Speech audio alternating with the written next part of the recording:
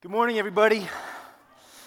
Friends, it is good to be here, and it's good to give our attention to the Word of God this morning. And so if you have your Bibles, you're already open to 1 Corinthians, you can go to 1 Corinthians chapter 8 now. 1 Corinthians chapter 8. Today we are moving into the next section of this epistle. We have already considered how, by God's grace, we are a called church in a divided world. That was what we saw in chapters 1 to 4. And then we saw how we are a called church in an impure world. That was primarily in chapters 5 to 7. And now, as we move into chapter 8, in this next section, we are going to consider how we are a called church in a selfish, self-centered, self-serving world. And today, we're going to consider how true knowledge of the living God leads us as His people to sacrifice for and to serve those within the church, even those who are very different than we are, even those who have many different convictions than we might. And so let's begin this morning by reading the entirety of this chapter together, 1 Corinthians chapter 8. Paul says, "Now concerning food offered to idols, we know that all of us possess knowledge. This knowledge puffs up, but love builds up. If anyone imagines that he knows something, he does not yet know as he ought to know. But if anyone loves God, he is known by God. Therefore, as to the eating of food offered to idols, we know that an idol has no real existence and that there is no God but one. For although there may be so-called gods in heaven or on earth, as indeed there are many gods and many lords, yet for us there is one God the Father, from whom are all things and for whom we exist, and one Lord Jesus Christ, through whom are all things and through whom we exist. However, not all possess this knowledge, but some, through former association with idols, eat food as really offered to an idol, and their conscience, being weak, is defiled.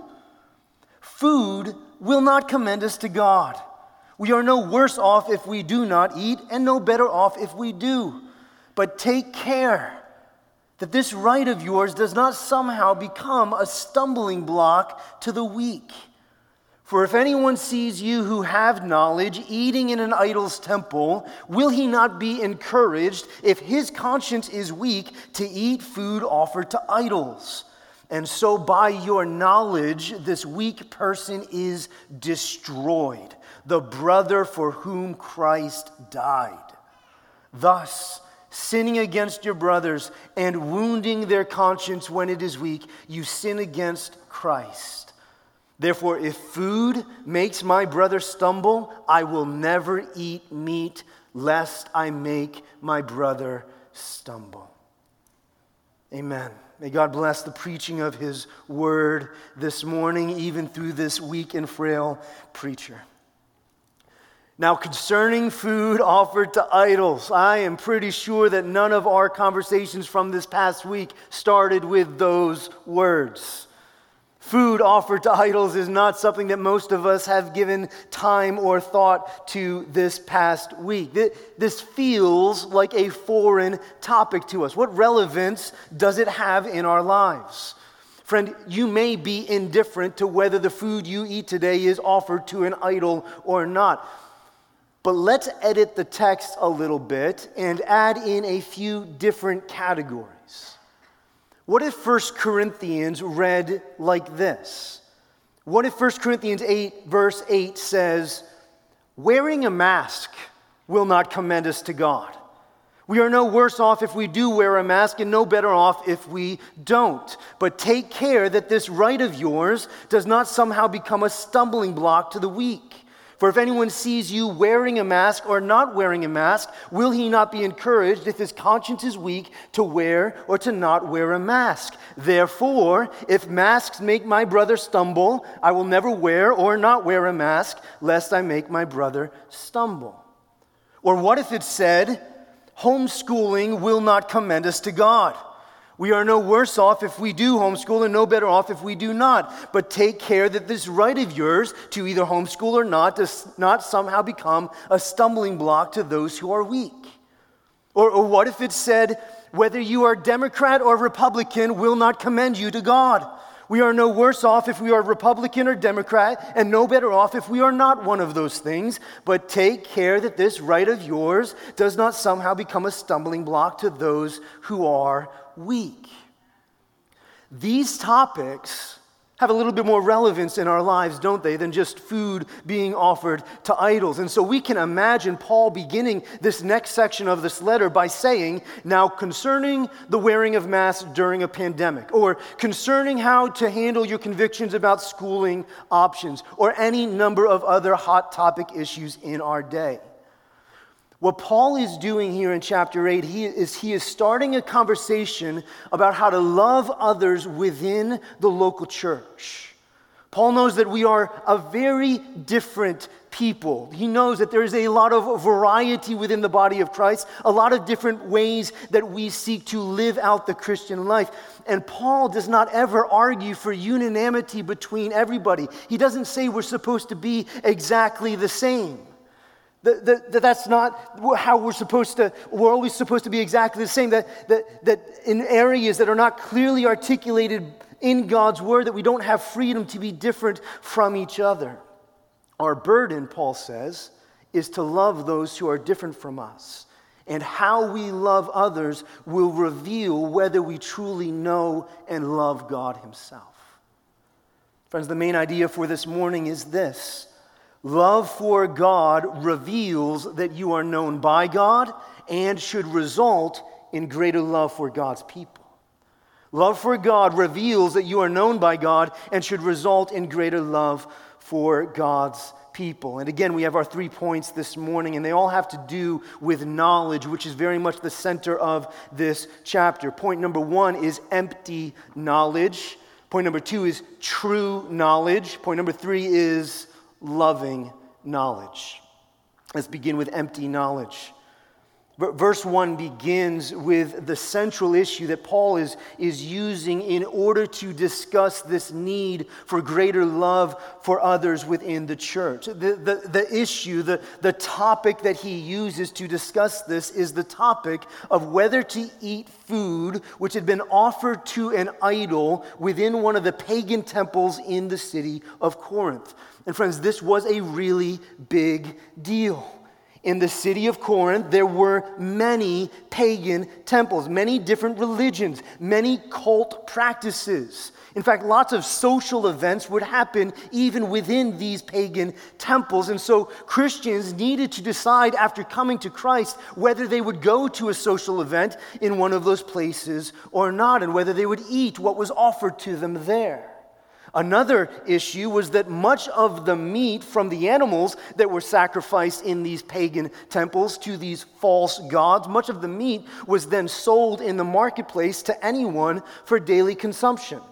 So the cultural question of the time was whether Christians who celebrated the Lord's Supper on Sunday morning as a sign of their allegiance to King Jesus, whether they could also go to a social gathering where there was a meal that had been offered to an idol, and whether Christians could buy meat in the marketplace for their household, which had previously been offered to an idol. And this issue was so intense within this local church because Christians within the church at Corinth had once been pagans themselves. And they had been saved out of false religion and cult worship. And they would have been very sensitive to any further connection to those pagan temples. These new Christians, their conscience, your conscience is God's gift to you to be sensitive to his word to determine what is right and wrong for your life. Their consciences as new Christians would have not made them comfortable to eat this meat or to participate in these events. But the issue was that not everyone had the same perspective or the same knowledge about these things. And so if a newer Christian felt uncomfortable eating food that had been offered to an idol, there were then older or maybe more mature Christians who were very comfortable eating the food offered to an idol. They claimed that their knowledge, their understanding of the gospel, and that it was God who had created all food anyways, and that because these idols were not real gods anyways, it didn't really matter. Let's partake of what's put in front of us. Paul will actually correct both sides of this discussion to some degree. He certainly doesn't want to. He certainly wants to give those with a weaker conscience better categories to think through, and we'll see that in this text. But he also wants to warn those who claim to have all kinds of freedom to take heed lest they carelessly fall into sin. And we're going to see that in chapter 10. And he wants to charge them to be more loving to those who are not in the same place as them. But the issue as we begin this new section is the issue of their knowledge, or their empty knowledge, or knowledge that puffs up. As we have already seen throughout the letter of 1 Corinthians, there are lots of Christians in the Corinthian church who believe that they had a special knowledge given them by God, a hyper spirituality, that their consciences to be free to enjoy their consciences were free to enjoy whatever they wanted. The focus of this section is certainly on those who claim to be more mature and to have more knowledge and seem to be careless in how they handle that knowledge. Paul says this. He says, "Now concerning food offered to idols, we know that all of us possess knowledge." Paul is acknowledging that their claim to knowledge is central to the issue at hand. These Christians love to be seen as smart. They love to know lots of things. And so Paul acknowledges, we all possess knowledge. But then he says, this knowledge puffs up, but love builds up. And friends, here we have the very center of what Paul is going to be saying over the next several chapters. All that he's going to say about food being offered to idols here in chapter 8, all that he's going to say about surrendering his rights for the sake of others in chapter 9, all that he's going to say about how dangerous idolatry truly is in the Christian's life in chapter 10, all of that could be summarized with these words here in chapter 8, verse 1, knowledge puffs up, but love builds up.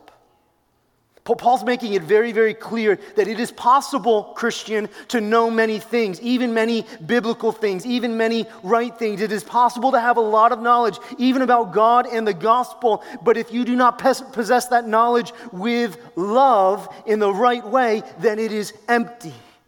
But Paul says that knowledge alone is what puffs us up. And Paul loves those words, puffed up. He uses it throughout the whole book. He also uses the word arrogant. We see these words in chapter 4, in chapter 5, here in chapter 8. We're going to see it again in the love chapter, in chapter 13, when he says that love is not puffed up or love is not arrogant. One of Paul's main concerns for the Corinthian church and for us is that we become puffed up in our theological positions. They were acting like they had all the knowledge in the world. They claimed to be wise beyond their years. They claimed to have the right perspective on all things. They were puffed up, but it wasn't real knowledge. It makes me think of when I'm traveling with my family on a road trip and we go through a tunnel. I don't know what you guys do when you go through a tunnel, but our family holds our breath to see if we can last the whole time. And so as we get in, everybody takes and we all puff up. We're all ready to last the whole time. We think we're going to endure through the tunnel. But inevitably, as I look in the rearview mirror, we all begin to deflate. And usually it's because I slow down to about 10 miles an hour to see if they can really make it or not. But we never make it. We went in confident, but it wasn't really who we were. Or maybe it's like the guy who takes a little bit of creatine as he goes to the gym and he works on arm day or chest day and he drinks lots of water and then he gets all swole and he stares at the mirror. He's like, man, I'm like Arnold. This is who I am. And then he drives home 15 minutes later and all of his muscles deflate and he realizes, oh, he's still just who he is. Those are close to what Paul's talking about when he talks about the Corinthians and their knowledge that puffs up. They thought of themselves too highly. They had knowledge, but their knowledge did not lead to true love. Their knowledge led to pride. It was empty knowledge. Oh, church, isn't this true of all of us at times as well? Don't we all have our pet theologies, our areas of conviction that we love to push on other people, our political perspectives that we expect everyone else to agree with, and we judge those who do not agree with us? It's what we all do. But look at the contrast that Paul makes. He says at the end of verse 1, knowledge puffs up, but love builds up. Listen, as much as Paul loves to use the words puffed up to bring correction to the Corinthians, he also equally loves to use the words to build up in order to envision the Corinthian church. Our knowledge, he says, is not meant to make us feel better about ourselves. No, Christian, whatever knowledge we have, it's from God, and its entire purpose is to make us more loving towards his people. Our knowledge is supposed to be a tool that God uses to build up the local church, to grow his people, and even to reach those outside of the church. Look at what Paul says in verse 2. He says, if anyone imagines that he knows something, he does not yet know as he ought to know. But if anyone loves God, he is known by God. Paul's so direct with us. He says, if you think that you have knowledge about important things, but you are not loving, your knowledge is just a figment of your imagination. It's not real. It's just make-believe.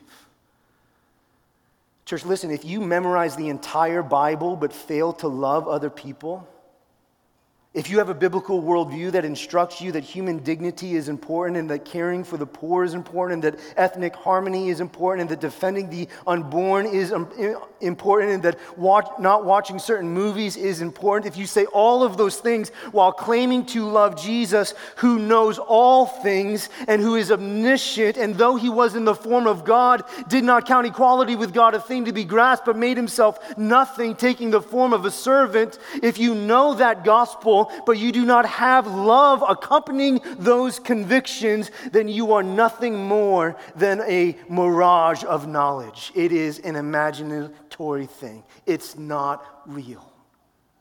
Real knowledge leads to love. And sometimes love is found in those convictions, but how we carry those convictions out matters. Real knowledge leads to caring for those around us, not just standing over and self-righteously judging those around us. Knowledge puffs up, but love builds up. It's not that knowledge is unimportant. We should all seek to be knowledgeable, particularly about the things of God. God is a God of truth, and he says what is right and wrong in this world. But if in our knowledge we do not acknowledge who he is and what he calls us to, then it is an empty knowledge. Friends, we need to learn this together within the church today. You might have the right perspective on social justice issues. You might have knowledge about theology. You might have social knowledge about how to fit in a better way within the church, but if you do not have love, then there will be no true justice in your social justice. There will be no God in your theology. There will be nothing acceptable about your social acceptability. There will be nothing about you that will truly be commendable before the Lord. Even as Paul says in 1 Corinthians 13, you will be nothing more than a clanging gong and a loud cymbal. You'll not be a part of the glorious work that God is doing in building up his church. You will actually be tearing it down. It is all empty knowledge if we do not have love. And that brings us to our second point. Point number 2, true knowledge.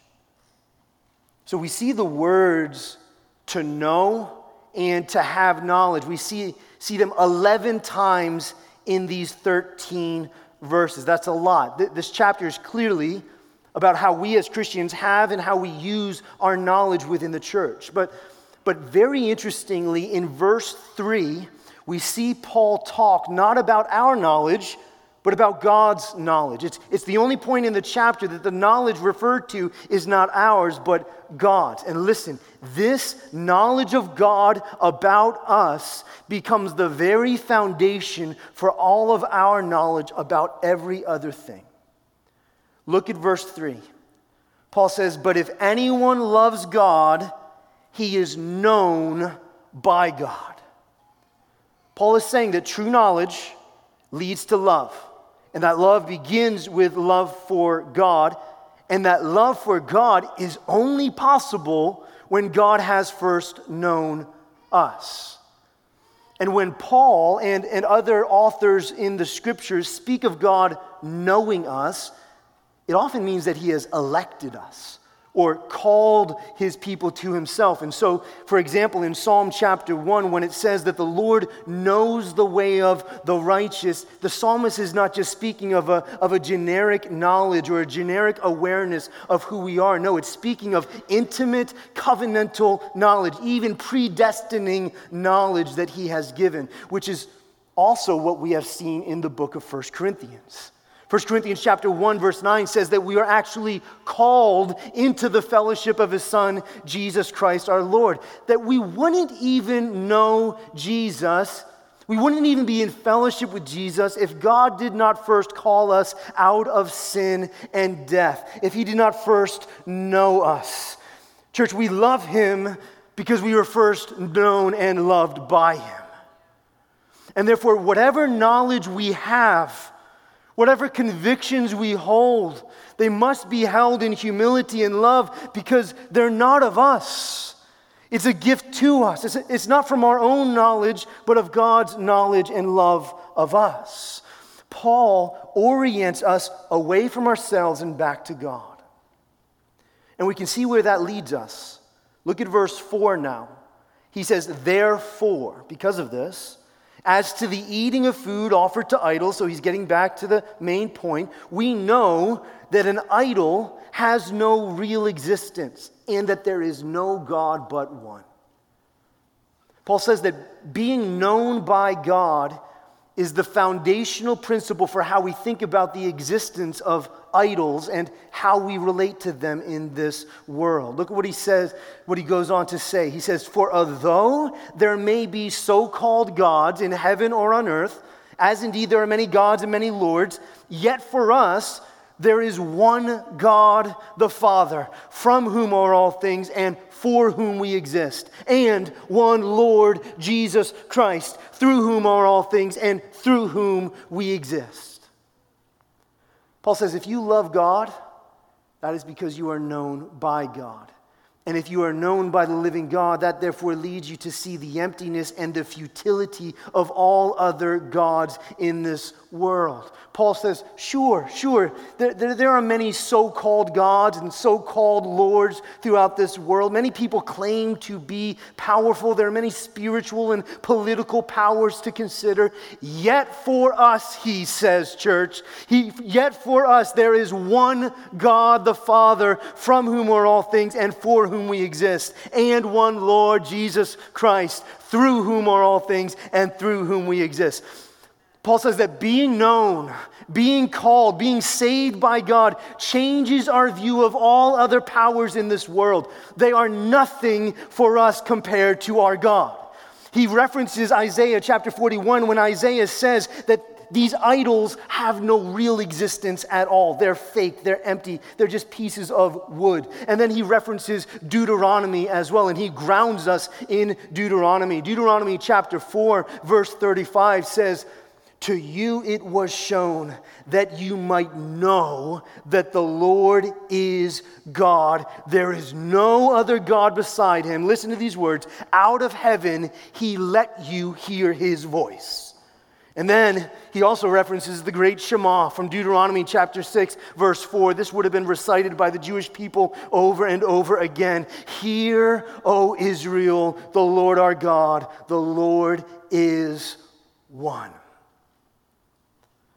Paul affirms the greatest reality in our lives. There is only one true God, and this one God has enabled us to see that there are no other gods besides him, and that this one God who exists in three persons sent his son Jesus into this world to redeem all things back to himself. This is true knowledge. This is where all other knowledge flows from. God and the gospel through his son Jesus Christ, they're the greatest realities in our lives, and they put to shame all other idols, all other false gods that we might be fearful of in our day. Paul says that we know that an idol has no real existence. Church, I want that to speak comfort to you today. I want this to speak comfort and courage and boldness into our church family. Because as Christians, we can live in fear a lot. We can live in fear about the schemes of the devil. We can live in fear about our culture. We can live in fear about the state of this world and how bad our culture is going to be. We fear for ourselves. We fear for our children and their future. We fear for the state of the church. Everything going on in the world today can make us want to run away and hide in a hole. But friends, we do not need to be fearful. Though there may be so-called gods in heaven or on earth, even as there are many kings and many rulers and evil people in power, yet for us, church, there is one God the Father, from whom are all things and for whom we exist. And this one God has reconciled us back to himself, and we are one with him. This knowledge of God changes everything. It gives us peace. It gives us courage in this world, and it should lead towards freedom from fear. And it should lead us towards love and humility towards other people. Because think about how far gone you were in your own ideas of knowledge. Think about how arrogantly you thought that you had this world figured out on your own. Think about how confident you were in your own ideas of what was right and wrong. But listen, God saved you from that foolishness, didn't he? God called you out. God knows you now, even when you were his enemy. Enemies in thought, enemies in ideologies, enemies in empty worldviews, enemies in our actions and lifestyles. Even when we were his enemies, because of his gracious love and his effective call on our life, we are now known by God and in relationship to him. That should lead us towards courage, and in the context of this chapter, that should lead us towards great humility and greater love for other people. And that brings us to our third and to our final point. Point number 3, loving knowledge. Empty knowledge, true knowledge, and the result is loving knowledge. Follow the flow of Paul's argument with me. Verses 1 and 2, he says that all of us possess knowledge, but that without love, this knowledge puffs up. It's empty. It's not useful. Without love, our knowledge does more damage rather than good for God's people. In verses 3 to 6, he says what true knowledge is. He says that there is only one God, and therefore idols have no real existence in this world. They're empty, they're dead, they don't have any power. And by his grace, we know and are known by him. And so it might seem like Paul is leaning on the side of those in the church who are arguing boldly for freedom to do what they want to do. It might seem like he is saying, yeah, idols are not a big deal. They're not real, they're fake, so don't be concerned about them. It's fine to eat food offered to an idol because we know that there's really only one true God. I mean, if you look at verse 8, he explicitly says, food will not commend us to God. We are no worse off if we do not eat and no better off if we do. So in some sense, he's agreeing with those who have this sense of knowledge. That's a very direct statement. He wants it to be known. Whether we eat or whether we do not eat, it's not a matter of greater sin or greater righteousness before God. Basically, he's saying a piece of steak is a piece of steak. If it's offered to an idol, you as a Christian, as long as you don't worship that idol, can still eat that piece of steak. So it might seem like Paul is is getting ready to defend those who claim to have this knowledge and perspective, but that's actually not what he does. In verse 7, he shifts gears a little bit and he says, however, not all possess this knowledge. And he's not speaking of those who do not possess knowledge of God, the one true God, because he goes on to describe them as brothers for whom Christ died. But rather, he's speaking about those who do not possess this knowledge that idols are of no real importance, of those who do not possess the same confidence in their knowledge about the one true God. He says, however, not all possess this knowledge, but some within the church, through former association with idols, eat food as really offered to an idol, and their conscience, their sense of what is right or wrong, being weak, is defiled. He's saying that there are people within the church who, because of their history in pagan temples, they know God, they love the Lord, they serve Jesus, they believe in Him, but their consciences are still just not comfortable to enjoy something that was ever in the presence of an idol. They're very vulnerable to the evil of the culture around them. And even though eating food offered to an idol is not wrong, they feel like it is wrong because of how they used to eat meat as being offered to an idol. There are some who are not comfortable eating. And so for them to eat is to go against their current place of conviction. That's what he's saying here. Food is just food. And a mature understanding of who God is frees us to live free from fear about whether it is offered to an idol or not. But then look at what he says next in verse 9. He says, take care. That's a warning. Take care that this right of yours, this perspective of yours, this knowledge of yours does not somehow become a stumbling block to the weak. For if anyone sees you who have knowledge eating in an idol's temple because you want to befriend your neighbor or go to that social event, even as a Christian, he will be encouraged if his conscience is weak to eat food offered to idols. And so by your knowledge, this weak person is destroyed. But Paul says that even though we have freedom to eat, we need to be careful, because how we choose to eat or how we choose to exercise our Christian liberties might tempt those who do not feel that same freedom to do those things. What Paul is saying is that having a right to do something as a Christian is not the only thing that a Christian man or woman is to consider before they do that thing. Having a right to do it is not the only matter at hand. No, we must also consider how our actions, how doing that thing may or may not affect a brother or sister who sees us doing that thing. And so listen, I do not believe that as Christians we should be constantly controlled by other people's convictions that we do not share. When Paul, later in verse 13, says, if food makes my brother stumble, I will never eat meat. I do not think that he's setting a mandate for the church that our actions are always to be determined by what other people's convictions may or may not be. If that was the case, then none of us would be able to do much of anything because all of our convictions are different about just about everything. But what Paul is saying is that we should be willing. Our heart of love should be willing to go without in order to care for those. What he's saying is that we must consider our brothers and sisters in Christ, and we must not flaunt our rights.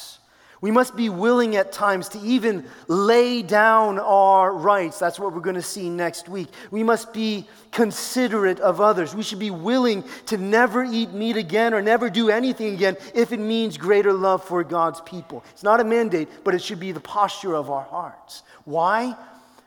Because there is a legitimate danger to others if we are careless in all of this. Look at what it says. It says, so by your knowledge, this weak person is destroyed, the brother for whom Christ died. That's a terrifying verse. Paul is saying that just because you have freedom in Christ to do something does not mean that you need to do that thing.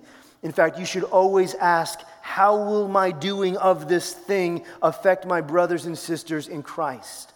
If I do it carelessly, if I do it publicly, might my brother or sister in Christ who does not yet share my freedom or conviction about this thing feel condemned or judged by me? Will they feel peer pressure to participate in it with me? If so, if they go against their conscience before God, wherever it is at this point in their walk, well then for them it is sin and we've led them there. So by our knowledge, by our freedom, this weak person is destroyed. And look at what Paul says. He says, thus sinning against your brothers and wounding their conscience when it is weak, you actually sin against Christ. To be indifferent to the differing convictions of others in the church, through your actions, to live in a way that makes them feel as if you are indifferent to them or that you're flaunting your perspective over or against them, is to actually sin against Jesus himself, who died for that brother or sister. Christian, let that sober you this morning. How we live out our freedom in Christ is a matter of holiness and a matter of obedience before the Lord. Don't be careless about how you exercise your freedom. Take care. Your actions, your words, how you post on social media, how it affects those in the church is a matter of obedience and personal holiness before the Lord. We don't need to be enslaved by other people's perspectives. That we live for God and enjoy the freedom that we can, but part of our love for God is demonstrated by our care for other people who are in different places than we are. And so, maybe that person has a different conviction about their schooling choices. Maybe they have a different perspective on the pandemic. Maybe they are more conservative or more liberal than you are. How do you relate to them? Do you say, wow, what an ignorant and immature perspective that is? Don't they know that God is bigger than that? Why don't they have a more biblical conviction about that thing like I do? That doesn't make sense to me. And so let me just loudly celebrate and state where I am over and against them. Or, by God's grace, do you say, oh my, this person does not share the same perspective as I do. Let me be gentle towards them. Let me pursue the unity of chapters 1 to 4 with them. There are probably really legitimate reasons for why they feel the way that they do and believe the way that they believe. Let me love them. Let me even honor them for being a person of conviction, even when the conviction is different than my own. Let me celebrate that which I do agree with in them and be patient and gentle and forbearing with that which I disagree with. Friends, this next section of 1 Corinthians is very exciting. It's all about how to love others who are different from us. In a world that says that whatever our rights are, whatever our perspectives are, whatever we believe to be true and important, the world says, die on those hills because it's your right. Let's demand that others acknowledge our position and accept it, rather than celebrating God's love for us when you and I were unlovable. His love that met us when we thought very differently than him, rather than allowing his great love to now compel us towards a greater humility, patience, and gentleness and forbearance to those all around us within the church and outside of the church, even as we stand in the truth of the gospel. May God teach us through this next section, Redeemer Fellowship, to live loving lives even in differences that we hold. Amen. Let's pray.